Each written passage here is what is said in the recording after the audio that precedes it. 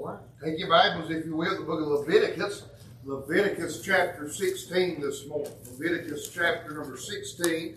And I'd really love to preach several chapters to you. I'm not going to do that. But I'd like to go all the way back to chapter 13 to give you some, maybe even farther back than that. But the book of Leviticus is one of those books while you're turning. If you're not careful, you'll skim through it quickly when you're reading. And it deals a lot with the law, everything. For example, chapter 13 deals with what to do if a man has leprosy. And if you're not careful, you'll skip through that and think it doesn't apply to us. But understanding the New Testament, understanding the dispensation of grace, you look back and see beautiful pictures and types within the law. And that's what I want to do this morning, is draw a comparison, maybe not a comparison, but almost a picture, a type from chapter 16. And I'm only going to read about 10 verses, if you'll let me this morning. I know that's quite a bit. Let me read the first 10 verses. I'll not preach those verses. Let me read them to you for context.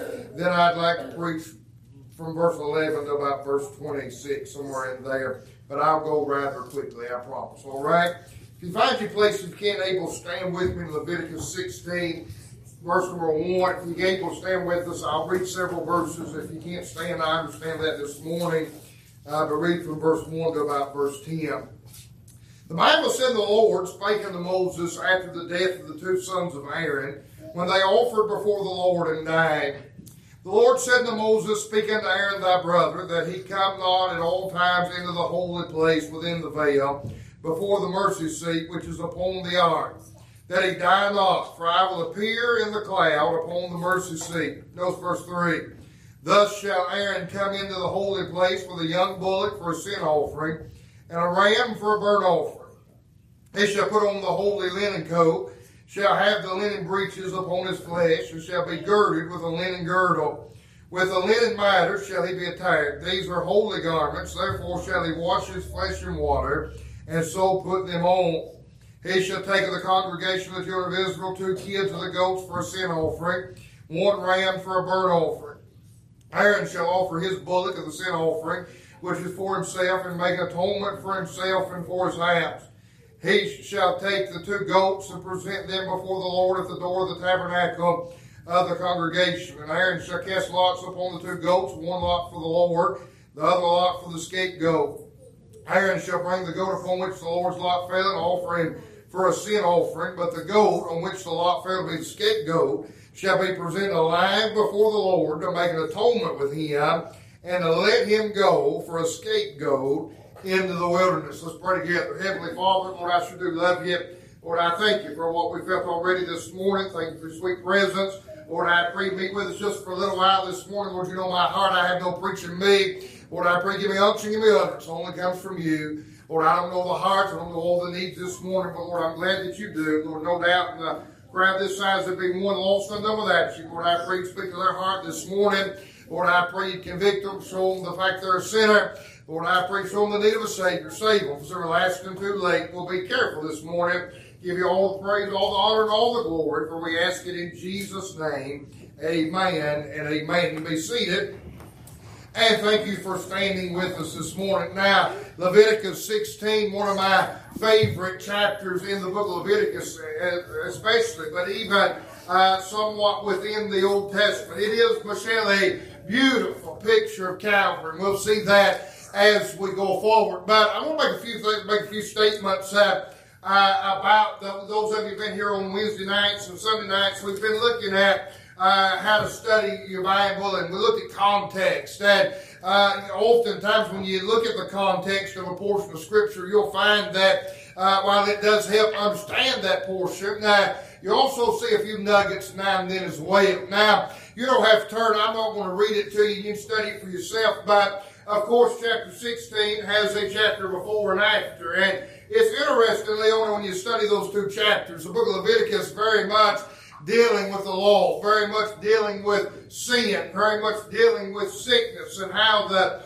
priest is the book of Leviticus. It's about the Levitical priesthood. And Michelle is very much talking about the duties and the offices of the priest. And in chapter 15, the Lord gives instruction concerning private sins, we could say. In fact, let me say it like this. It's almost no in chapter 15 dealing with the sexual sins of the people, dealing with things such as fornication and adultery and those types of things, and what the job of the priest was concerning these private sins. These sins that I actually had in my notes, but I was thinking Brother Kenny was teaching that I said it was those things that Kenny, we wouldn't want anybody else to know about, but I don't know if that's the case anymore. I don't know if there is any embarrassment about these private sins. It seems we're not really embarrassed, we promote it. And not only in the world, but even amongst the church at times. It seems that we promote these things that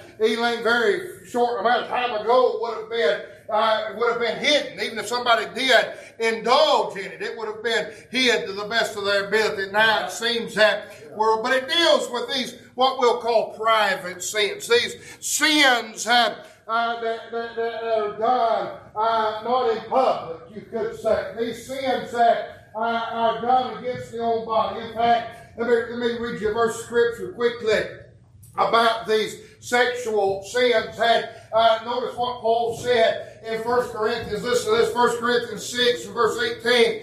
Very familiar portion of scripture. Paul said this: flee fornication. Every sin that a man doeth is without the body, but he that committeth fornication sinneth against his own body. What Paul's saying is this, that every sin is without the body, but fornication. Now, I'm going to say it delicately. I understand we're in mixed company, but let's just go ahead. Brother Kenny's done emboldened me, talking about how Paul called things by name. So I'll just go ahead and name it and give you a definition while we're at it. Fornication is, by definition, John, fornication is relations that would normally be between a husband and a wife before marriage. That's fornication.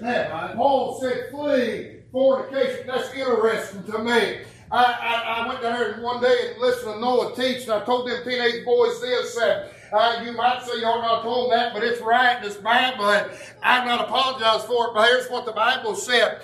Do you realize this morning the Bible said to resist the devil, and he'll flee from you? Do you know that? Yeah. What the Bible said, to resist the devil. But Paul didn't say resist fornication. Right. He said flee it. Yeah. Is that right? Right? There's a difference between if Noah went to push me, that's resisting. Yeah. I'm resisting. Push me. We're resisting. We're struggling. I'm trying to keep him from pushing me, and he's trying to keep me from pushing him. All right? Mm-hmm. But fleeing is a completely different factor. Yeah. Fleeing would be trying to push me. Yeah. That's right. What Paul's saying is this. Oh my, you young people are listening right here. What he's saying is, don't try to resist it. Don't try to fight it. Keep yourself away from it. Flee from it. Anytime you see an opportunity, leave. Get away. Flee. Because the truth is that you have more potential to resist the devil than you do to resist fornication. Yeah. That's exactly it. Bogging down, but that's right. What he's saying is your flesh is not wired to resist it. You better flee. Isn't that right? Flee fornication, because every sin that a man commits is without the body. But fornication, a man sins against his own body. So we find these sexual sins, but are sins against our own body. Yeah, right. What's this? That's chapter 15. You fast forward chapter 17, the chapter after chapter 16, completely different set of sins that the Lord's dealing with.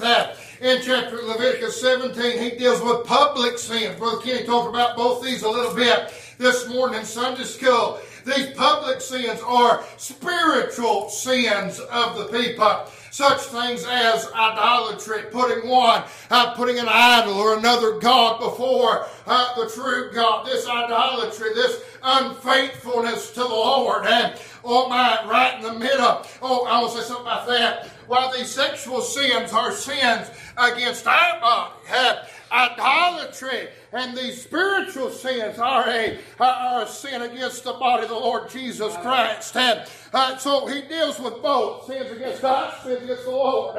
Private sins and public sins, fleshly, sexual sins, and spiritual sins. And right smack dab in the middle of both of them is one of the most beautiful pictures of Calvary you'll ever see in your Old Testament. You say, preacher, what's so good about that? Well, I've got good news. Whether it's private or whether it's public, Calvary paid it all. Yeah. Is that right? Whether it's against me or against the Lord, Calvary paid for it. Yeah. Is that right? Whether it's sexual or whether it's spiritual, Calvary paid it all. Boy, I'm thankful for that. Right? Smack dab in the middle of both. Is this beautiful picture of Calvary. Now, there's also another lesson, just quickly by way of introduction, we can glean from the position of this chapter. In chapter 15, he deals with these private sins, sins against our own body. In chapter 17, he deals with these public sins, we've already said against the body of the Lord Jesus Christ. Boy, that's an interesting picture as well. So I'm going to say this, before we went to Calvary, before we were saved, we sinned against our sin. Yeah. All right? After we've been to Calvary, Michelle, he took my sin at Calvary. He died in my stead. He paid my sin debt. Is that right? After we've been saved, after we've been to Calvary, I'm no longer sinning to my account, but I'm sinning against his sacrifice at Calvary. Yeah. Right. What about that? Oh, my, it bogged down a little bit right there. Let me back up and say that again. What I'm saying is this. Before I went to Calvary, I was adding sins to my account. I was adding current reasons and things in my life that ought not be there. Reasons I didn't deserve. I deserved to die and go to hell. Yeah. But now my sin debt's been paid. I'm not losing my salvation. I'm eternally secure in Christ. But now, Kenny, when I sin, when I fall short, it's not adding sin to my account. But it's spitting in the face of the one that sacrificed and died and bled on my behalf. Because I don't get nervous about being eternally secure. That's not saying we have a free license to sin. We must understand that price was paid. When you understand somebody paid a debt you could not pay. When you realize somebody did for you what you could not do. In order for desire to burn in our heart, to live right. Old Randy Boone said this, to live right and spit white. I mean, to live the way we ought to. Because of the fact he paid our debt, he saved our ever-dying souls. We don't have to die and go to hell. Thank God we ought to live right. Isn't that right? We have these two chapters before and after. One's against our body, one's against his. One's private, one's public. One is carnal, one is spiritual. And we have this beautiful picture in chapter 16 of Calvary. Now, with that being said, I want to show you a few things. Now, we've read the first 10 verses and we understand that we come in chapter 16 and the Lord gives instruction for one of the most profound and special occasions in all of the Jewish year. He gives them instruction concerning the great day of atonement. The day every year that their sin, it will be atoned for. That their sin will be dealt with every single year. And we read just the first 10 verses. You realize the Lord spares no detail telling how it's to be done. I'm interested more in verse 11 through about verse 26. I want to show you 4 things this morning. There's more we could say, but these 4 the Lord's really got on my heart. I want to show you 4 things that it takes to atone for sin. Atone for the sin of the people. Now, notice with me, if you would, let me read these first 10 verses. Let me read a couple of verses, and I'll show you how the chapter is set up. Now, verse 3, the Bible said this: Thus shall Aaron come into the holy place with a young bullock for a sin offering, and a ram for a burnt offering. He shall put on the holy linen coat, and shall have the linen breeches upon his flesh, shall be girded with a linen girdle, and with the linen mitre shall he be attired. These are holy garments. Therefore shall he wash his flesh in water, and so put them on. He shall take of the congregation of children of Israel 3 kids of the goats for a sin offering, and 1 ram for a burnt offering. Notice verse 6. And Aaron shall offer his bullock of the sin offering, which is for himself, and make an atonement for himself and for his house. Now, notice verse 11. Verse 3 down through verse 6, the Lord gives detail to what Aaron should do. And then in verse 11, he begins by telling what Aaron's going to do. He doesn't go into as much detail, but we'll see this morning a few things in these verses. Notice verse 11 with me quickly. And Aaron shall bring the bullock of the sin offering, which is, notice this, for himself, and shall make an atonement for himself and for his house. And he shall kill the bullock of the sin offering, which is for, notice it now, himself. He shall take a censer full of burning coals of fire from off the altar before the Lord, and his hands full of the sweet incense beaten small, bring it within the veil. He shall put the incense upon the fire before the Lord, that the cloud of the incense may cover the mercy seat that is upon the testimony that he die not. Notice verse 14. He shall take the blood of the bullock and sprinkle it with his finger upon the mercy seat eastward, and before the mercy seat shall he sprinkle the blood with his finger 7 times. Now, you say, preacher, what are you saying? Verse 3 through 6 and 11 through 14, we find out an interesting thing that now this day is not for Aaron in entirety. It's for the people. The entire congregation of Israel is going to gather together on the great day of atonement for the priest to atone for all their sin. But Michelle, before any of that could take place, something had to be done. Notice in verse 11, 3 or 4 times the Bible said, for himself, for his house. The problem was this. Aaron was a sinner just like everybody else. Yeah. So in order for there to be atonement, the first thing there had to be a sinless priest. Yeah. Before he could ever deal with everybody else's sin, he first had to get rid of his own sin.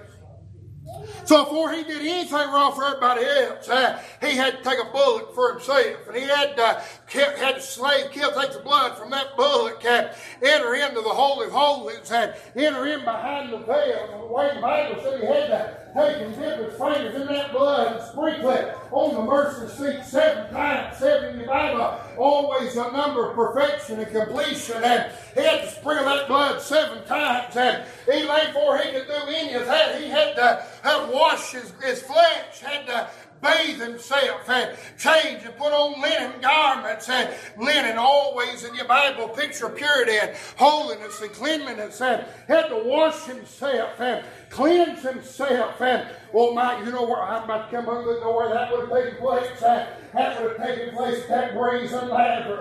A picture of the Word of God. Had to wash himself and cleanse himself and changed himself, changed his garments. And he'd take that bullock and slit its throat, catch that blood into the holy place, and sprinkle the blood 7 times on the mercy seat.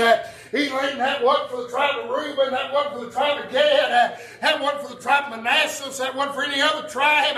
That was for him and his house. That made him worthy to enter in and the sacrifice and atone for the sins of the people. Had to be a sinless priest. Now you say, preacher, what's so good about that? Let's go a few things. I'll do my best to hurry. Notice this. Verse 11 through 14, Aaron had to atone for himself first. Before he could make a sacrifice and mediate for the people, he had to first make atonement for his own sins. Now I want to say this, Christ had to be sinless. He is, book of Hebrews tells us, he's become our great high priest. He's taken on the role that was Aaron's and the high priest in the Old Testament. In order for he had to be a sinless high priest in order to be even to offer sacrifice as the great high priest for the sins of the world. Now what I'm saying is this. Aaron did not deal with his sin after he dealt with the people's. But he had to deal with his sin before he could deal with people. If Christ had not been sinless, he would not have been worthy, Michelle, to offer sacrifice on our behalf. Yeah, that's right. Oh my, I love the book of Hebrews. You don't have to agree with me. There's a lot of dispute about it, but I believe all my heart Paul wrote it. If you ask me after a while, I'll tell you a few reasons why I think he's in. It just came to me, it just sounds like something Paul wrote. Especially when you go over to chapter 13, he's closing out the letter, and he said, I wrote you in a few words.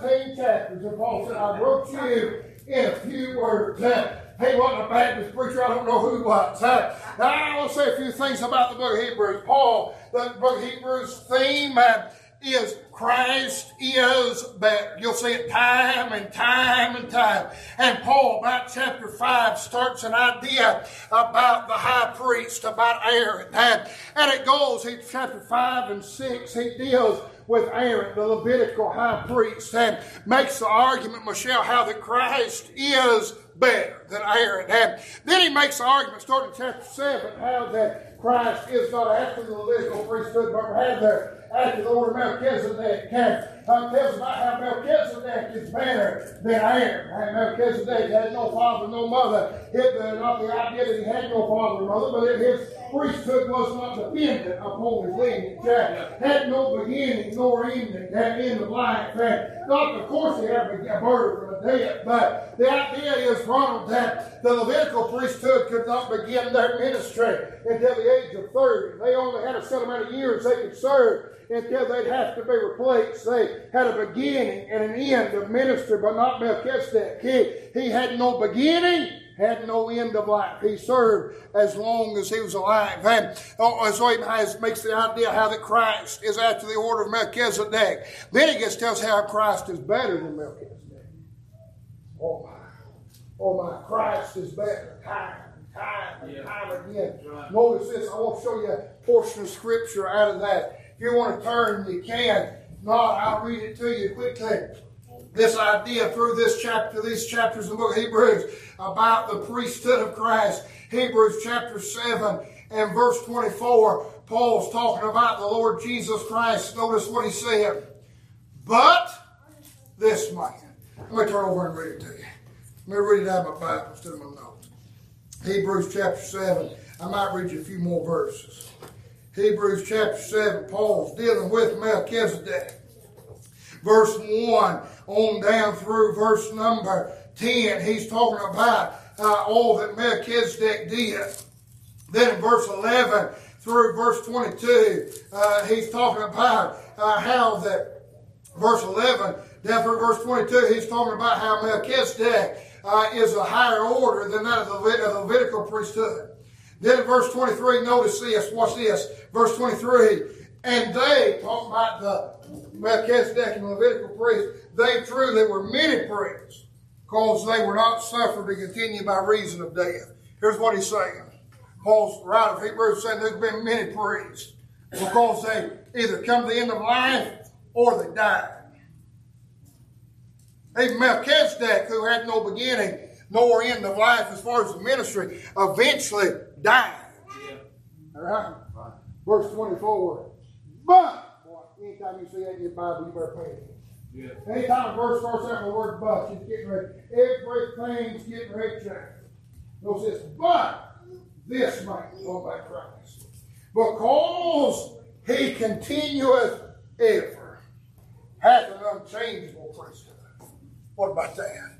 Paul said this man, he said Aaron died, and the sons of Aaron died, and his descendants died, and Melchizedek died, and every priest has died. But this man, because he abideth forever, has an unchangeable, see what I'm saying? Christ is better. He's better than Aaron. He's better than the sons of Aaron. He's better than Melchizedek. He's better. What's this? This man, because, verse 24, because he continues forever, has an unchangeable priesthood. Verse 25, boy, I like this. Wherefore, because he abideth forever, he is able also to save them to the uttermost that come unto God by him, seeing he ever liveth to make intercession for them. Oh my. I don't have time getting all that. Notice verse 26. For such an high priest, watch this little phrase, became us, who is, watch, holy, harmless, undefiled, separate from sinners, made higher than the heavens. Verse 27.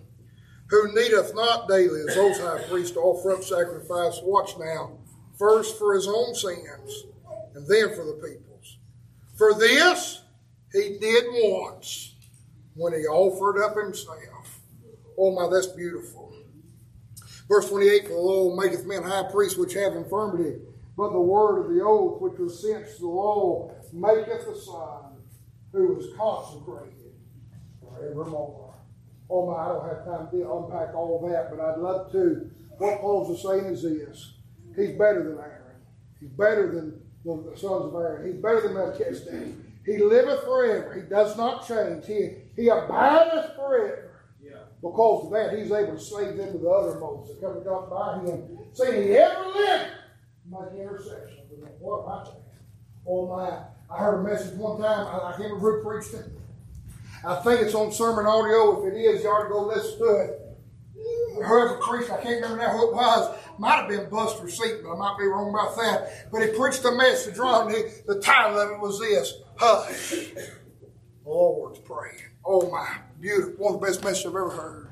Do you realize right now in heaven, he ever liveth to make intercession for them, those that are saved by his grace, those that came to God by him. Do you realize right now, this very moment, he's praying on behalf of every one of us that are saved by his marvelous grace, interceding on our behalf. What a joy, what a joy. No wonder he saves us to the uttermost. He ever liveth to make intercession. Watch this, I got to hurry. Verse 28, verse 27. Who needeth not daily as those high priests offer up sacrifice first for his own sins, then for the people. For this he did once, when he offered up himself. Verse 26. By this he's holy, harmless, undefiled, separate from sinners, and made higher than the heavens. Paul makes sure we know in verse 26 that he is holy. He's sinless. He's undefiled. He's consecrated. He is unlike any other man. Paul makes sure to let us know that. He lets us know because of that we can be saved to the uttermost. He lets us know that because of that, Michelle, he did not have to offer sacrifice for himself like Aaron did on the great day of atonement before he offered for us. But he did it at once. The Bible said offered one sacrifice when he offered up himself. What a difference. What a difference. Aaron had to offer for himself. Christ offered himself. All right? Yeah. Watch this. Verse 28. The law maketh men high priests which have infirmity, but the word of oath which is since the law maketh the Son, listen to this, who is consecrated forevermore. You can't tell me that's not Paul writing. Here's what he said. He said in verse, 26, is that right? Tells us he's holy, harmless, undefiled, separate from sinners, made higher than the heavens. And then in verse 28, he stops by just almost a little afterthought and said, by the way, that's what he was, but he still is consecrated. Is that right? Yeah. He's still set apart. He's still holy. He's still undefiled. He's still separate from sinners. He's still made higher in the heavens. Oh, my, that word consecrated literally means to set apart, holy, set apart clean. What he's saying is this. He not just is he now, but Paul said he evermore is consecrated. There'll never be a time that he's sinful at all. What a joy. No wonder he's better than Aaron. Yeah, right. Aaron first had to make sacrifice for himself. Christ was our sinless high priest. Had to be a sinless priest. I said this, those that had to be a sinless priest, there had to be a sacrifice provided. Go back to Leviticus 16. Leviticus 16. Had to be a sinless priest. Had to be one able to enter into the presence of God, make intercession for the people. Had to be one that was holy, set apart, clean, able to enter in. Aaron fulfilled that by sacrificing for himself. And the next year, great day of atonement, Aaron had to sacrifice for himself again. But Christ offered one sacrifice that eternally atoned for the sin of my what a Savior. Had to be a sacrifice provided. Notice what the Bible said in verse 15. The Bible said then. That's interesting. I know that's a common word, but I'm going to make a statement right there. That word then carries the idea, Michelle, of then and only then. Verse 11 through 14 had to be fulfilled before verse 15. He had to offer sacrifice for himself before verse 15 could ever take place. Then, and only then, could he have this sacrifice provided. What's this? I got to hurry. What's what your Bible said? Verse 15. Then shall he kill the goat of the sin offering that is for the people. Bring his blood within the veil, and do with that blood as he did with the blood of the bullock, and sprinkle it upon the mercy seat and before the mercy seat. He shall make atonement for the holy place because of the uncleanness of the children of Israel. We really ought to read the entire book of Hebrews. It talks about that too. Paul makes an argument how the heavenly tabernacle is better than the earthly because it didn't have to be cleansed. It was cleaned already. And because of their transgressions and all their sins, so shall they do for the tabernacle of the congregation. There remaineth among them in the midst of their uncleanness. Verse 17, and there shall be no man in the tabernacle of the congregation when he goeth in to make atonement of the holy place until he come out, and hath made atonement for himself and for his household and for all the congregation of Israel. He shall go out on the altar before the Lord and make atonement for it, and shall take of the blood of the bullock and the blood of the goat, and put it on the horns of the altar round about. He shall sprinkle the blood upon it with his fingers 7 times, and cleanse it, hallow it, from the uncleanness of the children of Israel. All right, let me say a few things about this sacrifice provided. Now, I want to give you an idea of what's happening here in our text. Let me see. I need Andrew come here. Colton come here. Let's see. Aaron, you can come here. I'm probably doing that. All right. Now, you're going to be the sacrifice. You're going to be the scapegoat. You're going to be the victim. Okay? Y'all sit down there just a minute. Remember what you're going to be. All right. Now, Aaron first had to make atonement for himself. He had to cover his own sin. Then, he had to start thinking about how he was going to atone for the people. He atoned for his own sin with a bullock, the Bible said. But now, he has to take a goat. Now, the first 10 verses we read told us they had to take 2 goats. I'm going to show you what he did with those. So, Aaron and Colton, you come here. He'd get these 2 goats, and he'd bring them to himself. What he'd do is he'd come take those goats before the Lord, and they'd cast lots. Now, don't get nervous about that. We dealt the other night about dispensations. God revealed himself to man in different ways at different times. For the Old Testament, they cast lots. We don't need to cast lots to find the will of God. We have a perfect copy of the Word of God. Isn't that right? Yeah. But he cast lots. He also, he also used in the Old Testament, the priest used what was called the Urim and the Thummim. We'll talk about that one day if the Lord will let us. But that was used to discern the will of God. But here in our text, he cast lots. 2 goats. One of them's going to be the sacrifice. It's going to be Aaron. That's the one that the Lord chose for himself. All right? The other one going to be the scapegoat. We'll talk about that in a minute. You've probably heard somebody say they just treat me like a scapegoat. I'm going to tell you where that comes from. It comes right out of your King James Bible. And I'll show you why here in a minute. Had to be 2 goats. Now here's what he'd do. You're going to be the scapegoat, so you sit down this minute. He'd bend over a minute. He'd take and he'd put that goat's head between his legs. He'd hold his head up like this. He'd pull out his knife and he'd slit its throat. And he'd reach up over that and catch its blood. And he'd catch the blood of that goat. And he'd take that blood, Wayne, he'd enter into the holy place. He's been cleansed. He's able to go in. He's dressed right. Everybody else gets out of the tabernacle. No other priest can be there. Only the high priest on this day. And he enters into the holy place, the Holy of Holies. And he takes that blood and he sprinkles it on the mercy seat. Just like he did for himself. All right? Then he goes out and he takes that goat. Remember when you come into the tabernacle, remember when we talked about the tabernacle several years ago, the outer court, the first piece of furniture you come to is that brazen altar, right. That altar of fire. We talked about how it's a picture of Calvary. He takes the body of that goat, Michelle, and he picks it up and he lays it on that altar. There the sacrifice is made. Blood's placed on the mercy seat. Oh, stand right there. Show you a picture of that. Remember when Moses come in off the mountain, showed the Israel the method their earrings and made that golden calf. He'd been on the mountain, the Lord gave the 10 Commandments. The Bible said wrote with the very finger of God. Remember what he did? Moses, in his anger, threw down those tablets and broke the law of God. Yeah. Inside that mercy seat, inside that Ark of the Covenant, mercy seat placed on top. Inside that mercy seat in the Ark of the Covenant, a few things in there. There's a pot of manna. There's Aaron's rod that budded, and the broken tablets. Remember, all through the Old Testament, that time somebody lift the mercy seat, look down at the broken law of God, and God killed this. All right? What's this?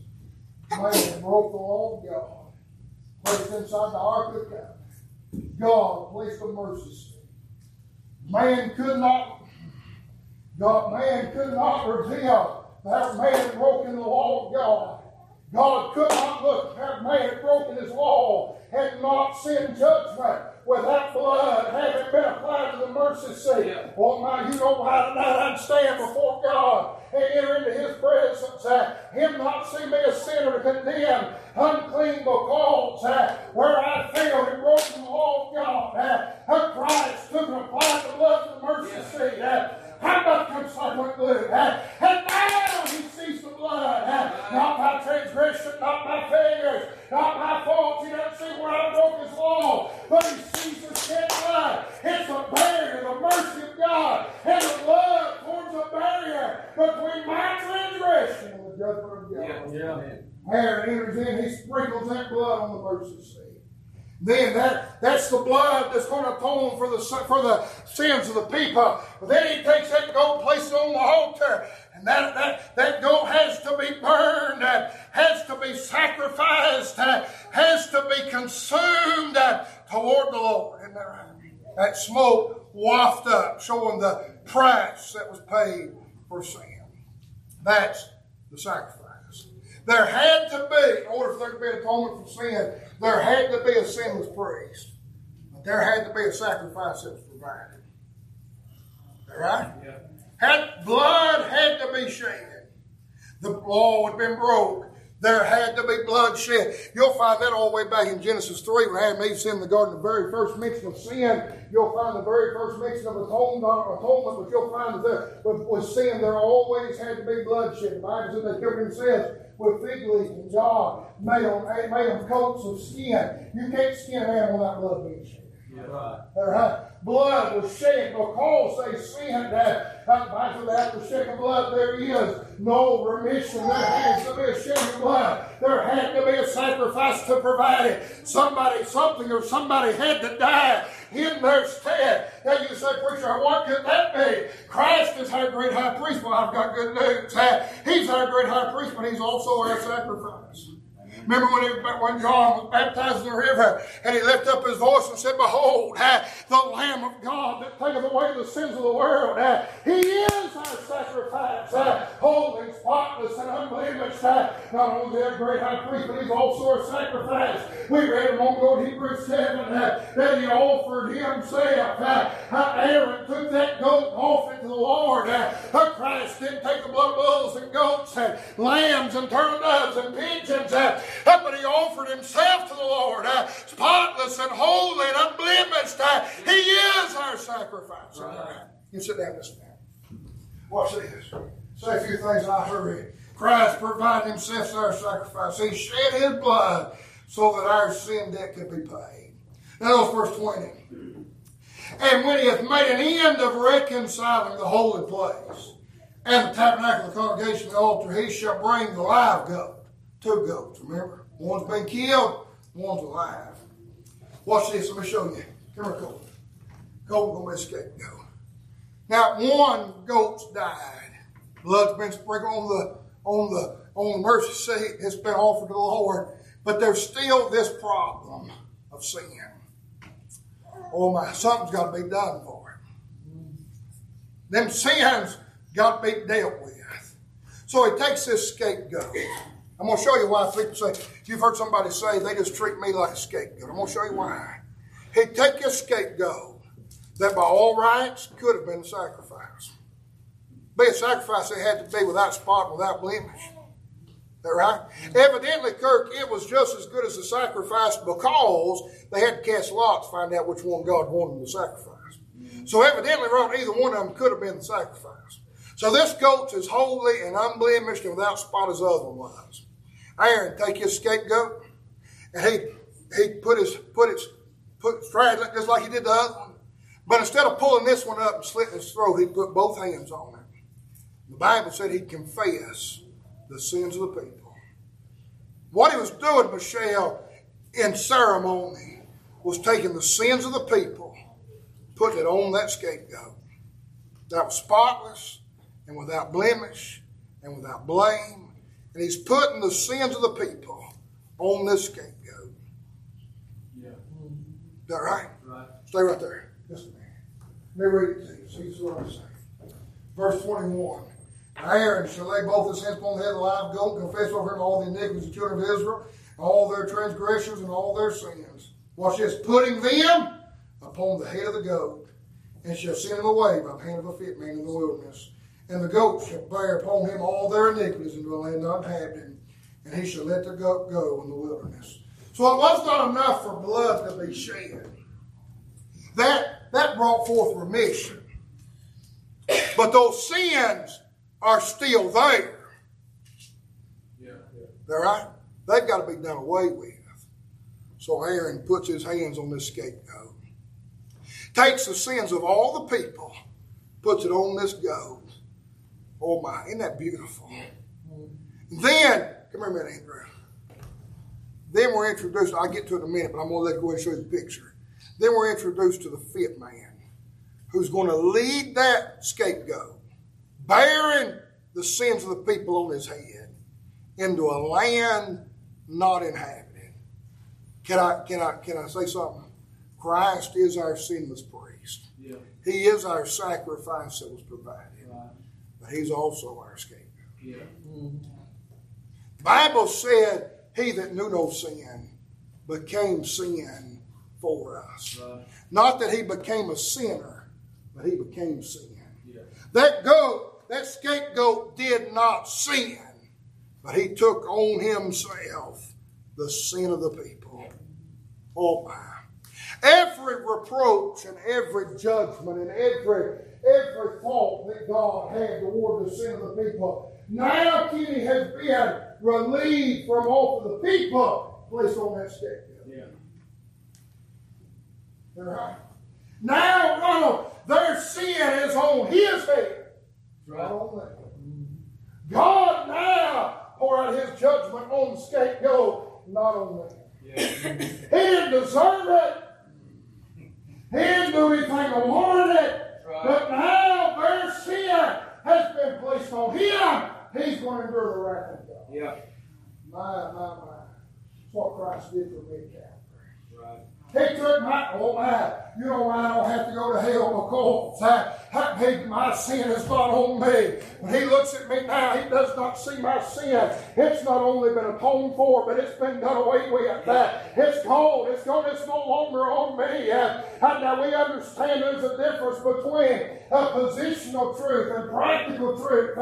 Practically, Kenny, I fall short every day. Practically, I still live in this flesh. Practically, we all sin and come short of the Lord God. But positionally, in Christ, he does not see my sin. It's already been took over on Christ. He's endured the judgment already. You'll never find anywhere in your Bible where we'll ever stand before God as a saved child of God and give an account of our sin. It's already been dealt with. It's already been judged. At Calvary, God poured out his wrath on his Son, and he endured it in our body. I told him when I heard the ark, I told him, I said, the ark's a beautiful picture and type of Christ. God's going to rain down his judgment on the earth.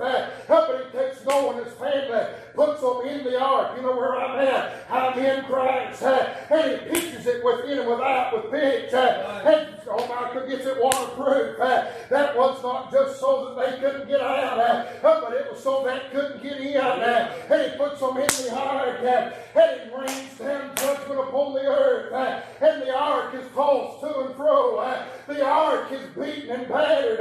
But the ark faces the judgment of God. And Noah and his family is safe and dry and warm because they're in the ark. I don't know how to explain it, but I know it's true. When I got saved. I got baptized in the body of Christ. And at Calvary, my sin was judged. And God poured out his wrath on man and the sin of man. But Kirk, I didn't feel it. I didn't endure it.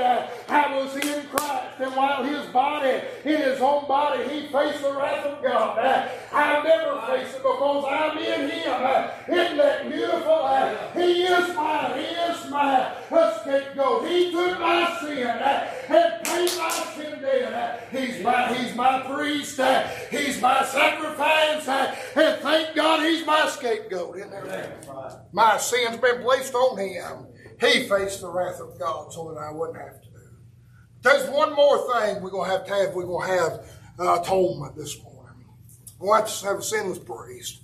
We're going to have a sacrifice provided. We're going to have a scapegoat that's prepared. But I'm going to say this, we're going to have a suitable person. Now that creates a problem. The sin of the people's now on that scapegoat. He can't just go home with somebody. God's going to pour his wrath out on him. Can't have him in camp. Is that right?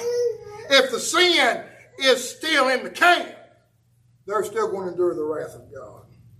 That sin's got to be done away with. So we find the mention of a fit man. Only one time mentioned in the Bible. Here, Leviticus 16, only time in all the scriptures on this phrase, fit man, is mentioned. Now, you probably come up with a smarter and more theological answer for that than what I'm going to give you. But I tell you the reason why I think that is. Only one man fit enough to deal with our sin. Yeah. Is that right? How to have a fit man. He's going to take and lead this scapegoat to a land not inhabited. This fit man now is going to take this scapegoat who's got the sins of the people on his head. He's going to take him outside the camp. He's going to let him go, never to be seen again. All right? Oh my, let me show you quickly. Watch this. Y'all boys stand up there this way. Look at verse 21.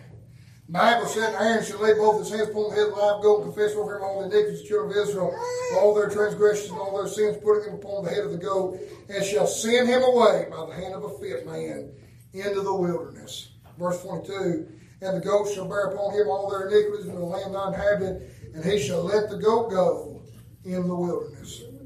Watch verse 23.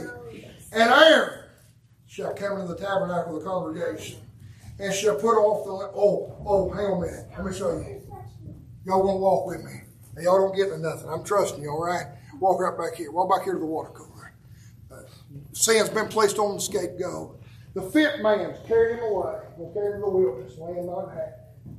Now watch this. While they're gone, watch what Aaron does. Watch verse 23. Boys, you pay attention. I'm going to tell you what to do here in a minute. Verse 23.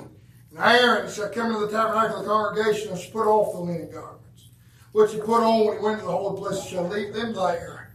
He shall wash his flesh with water in the holy place, put on his garments, and come forth and offer his burnt offering, the burnt offering for the people, make atonement for himself for the people. And the fat of the sin offering shall he burn upon the altar. Watch verse 26. Oh my. And he that let go the goat for the scapegoat shall wash his clothes and bathe his flesh in water, and afterward come into the camp. So this fit man, he goes out, he takes that goat. Got the sins of the people on it, the fit man. The scapegoat's got the sins of the people. The fit man takes him away to land not inhabited. Well, when he gets out there, he lets that scapegoat go. And the Bible said that he washes his clothes. And he washes his flesh. Because he's been around sin. Is that right? He's got to come back. Got to come back holy, undefiled, separate from sin. Oh my, watch this. So he lets that scapegoat go.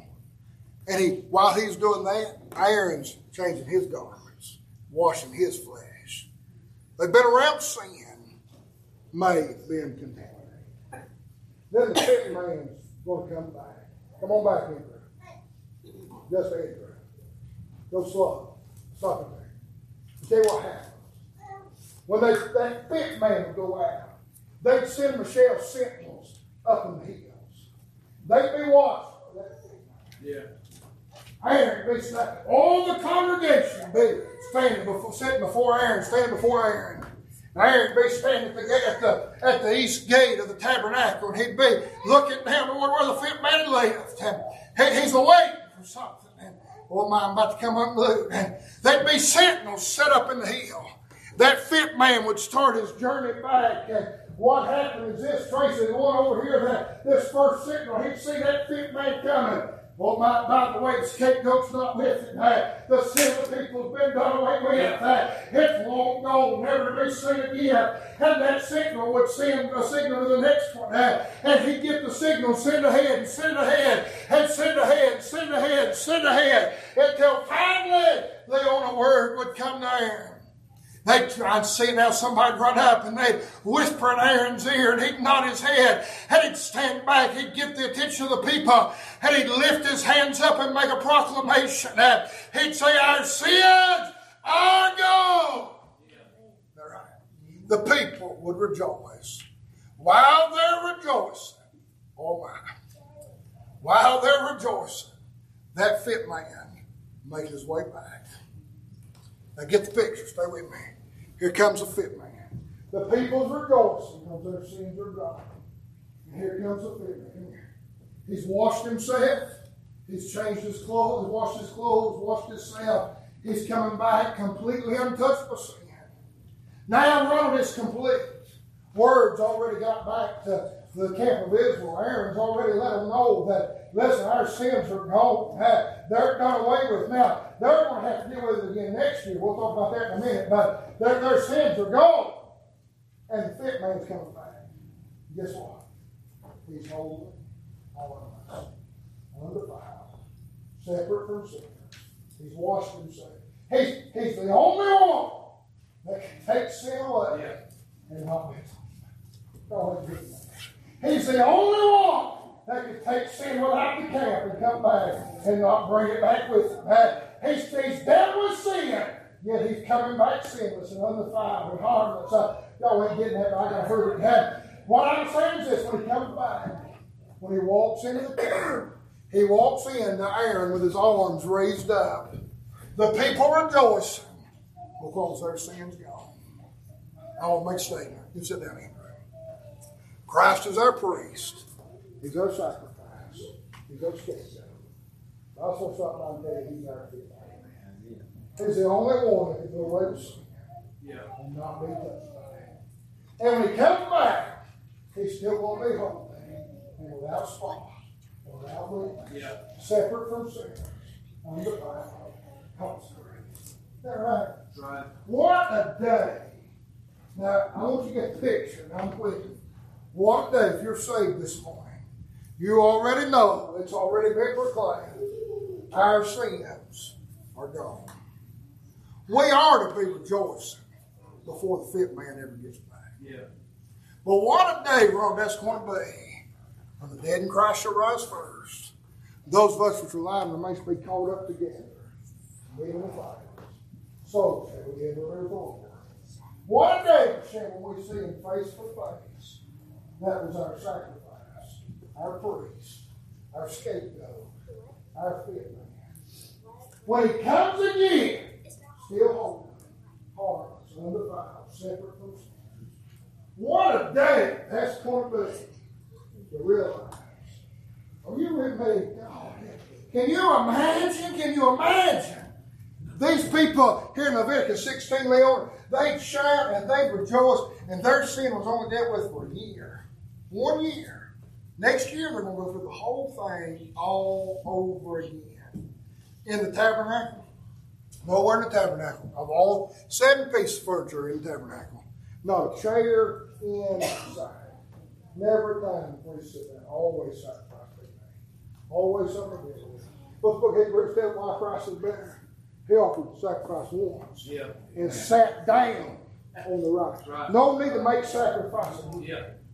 One day it's going to be gone. We finally see him. and realize, oh my, our minds cannot even comprehend when we realize, kid, that we're not just saved for the kids talking about 50 years, how long that's went by, maybe even if you live another 50 years, how fast that would go. How do you realize it's not just for 100 years? It's not just for 70 or 80 or 90 or 60, whatever number you want to throw out, but it's eternal life. It's forever and ever and ever and ever and ever. Upon He is our priest. He ever liveth to make intercession for you and I. He is our sacrifice. That's what you know. You're not redeemed with corruptible things of silver and gold. How about the main conversation you talk about pie? How the precious blood of Christ. I tell you, He is our sacrifice. He is our scapegoat. He will sin. How became sin for us, and we might become the righteousness of God. And He is our fit man, the one that done away with our sin, carried it to a land not inhabited. I'm glad, thank God, He's soon coming back. And when He comes back, I want Him to find me rejoicing and excited that my sins are gone. Stand up, feet. Musicians, they would. Come play songs. Your head better right just for a moment. I don't know y'all.